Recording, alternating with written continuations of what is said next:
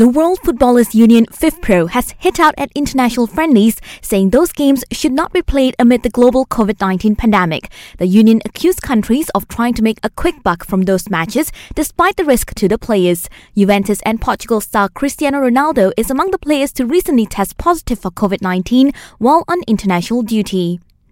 Meanwhile, Ronaldo could have broken Italian law when he flew from Portugal back to his base in Italy, despite being under coronavirus quarantine. The player had booked a private jet, but Italy's sports minister suggested the trip could have been in violation of the country's SOPs.